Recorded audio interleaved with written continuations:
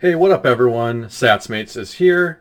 Today, in this podcast, I'm going to talk about, are unions actually good for workers? Now, I've been kind of living in this every day in my real day job, and I've been seeing it all over the news. And there's just so many strikes and protests and people unionizing all across the United States right now, and even in other countries as well. And they're doing it because they want to get a more fair wage or better working hours. And in the current environment, they're not able to get paid 20, 30% more. They're not able to work 4 days a week. It's kind of the never ending struggle between the boss and the employee. Now, I'm one of those guys that's all about the free market. And I see this as lack of productivity over time. It's a bad thing for everyone. It's a bad thing for the workers. It's a bad thing for the company, the shareholders, everyone in the whole ecosystem of the business world.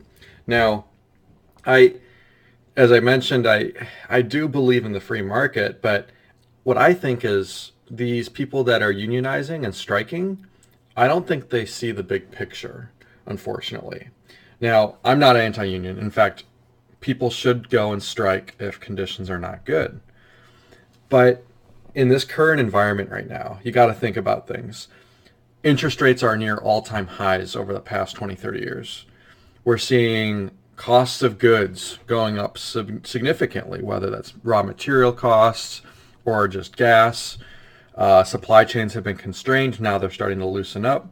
But with all these different factors and with all the inflation that we're seeing, this current environment is becoming very expensive to buy, let's just say, a Ford Bronco or a Chrysler 300 or whatever vehicle you can think of, because all of the major automakers at a point went on strike, whether that be Mack or whether that be Ford.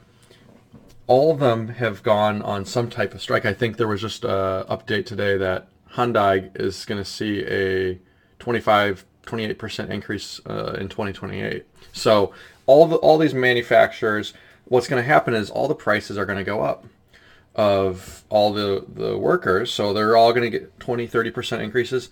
Guess what's going to happen to the cost of the vehicles and the cost of the services? All those are going to go 20 to 30% higher.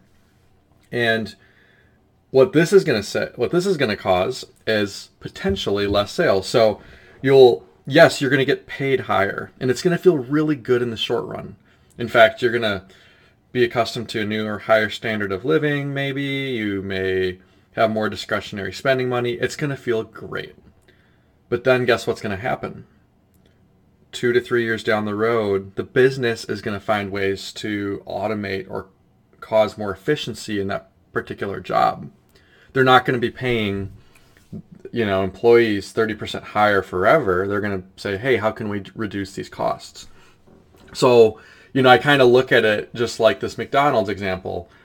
There was a whole bunch of employees in California at McDonald's. They were unionizing, saying, hey, we need more pay, $20 minimum wage. Guess what happened? The law was passed. They all got paid more. And now McDonald's needs to raise the prices of the food. Well, what's going to happen when you raise the prices of the food to, higher levels? McDonald's prices are already near all-time highs right now. In fact, I wanted a McChicken a couple years, 2, 3 years ago was $1. $1. Now, that same McChicken where I live is about $4.29. What's going to happen now that we're going to be paying the minimum wage of $20 an hour for the most basic job, like literally mopping the floor? It's going to cause prices to go up even higher. That McChicken will probably cost $5.29 or $6.29. Maybe you'll get a Big Mac and it'll be $8.99 or $9.99. All the prices will continue to go higher the more you pay the employees. But it doesn't actually make their standard of living better. It doesn't actually improve their condition, because now when they go shopping at the grocery store, a carton of eggs will be $14 rather than $8. So the minimum wage is meant to be the minimum. And it causes things to get distorted when you start raising it highly, and it also can increase unemployment potentially. So with kind of circling back to the auto area, something that really fascinates me is with the auto prices going up, now I was already thinking about not buying a car. Now I really won't buy another car because interest rates are at all-time highs.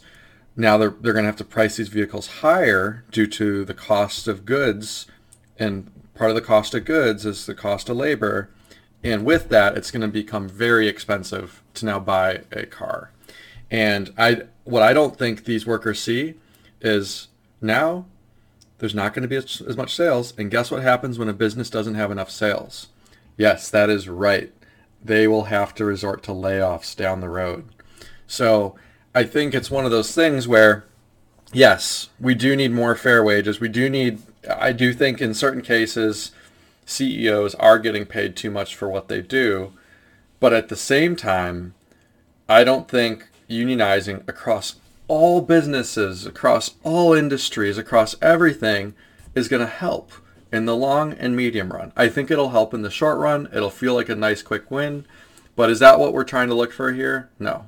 We need to tool people to become more productive so maybe they can get an extra day a week off, right?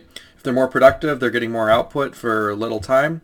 Yeah, let's give them a day off or something. But just by arbitrarily increasing their salaries, what's that going to do?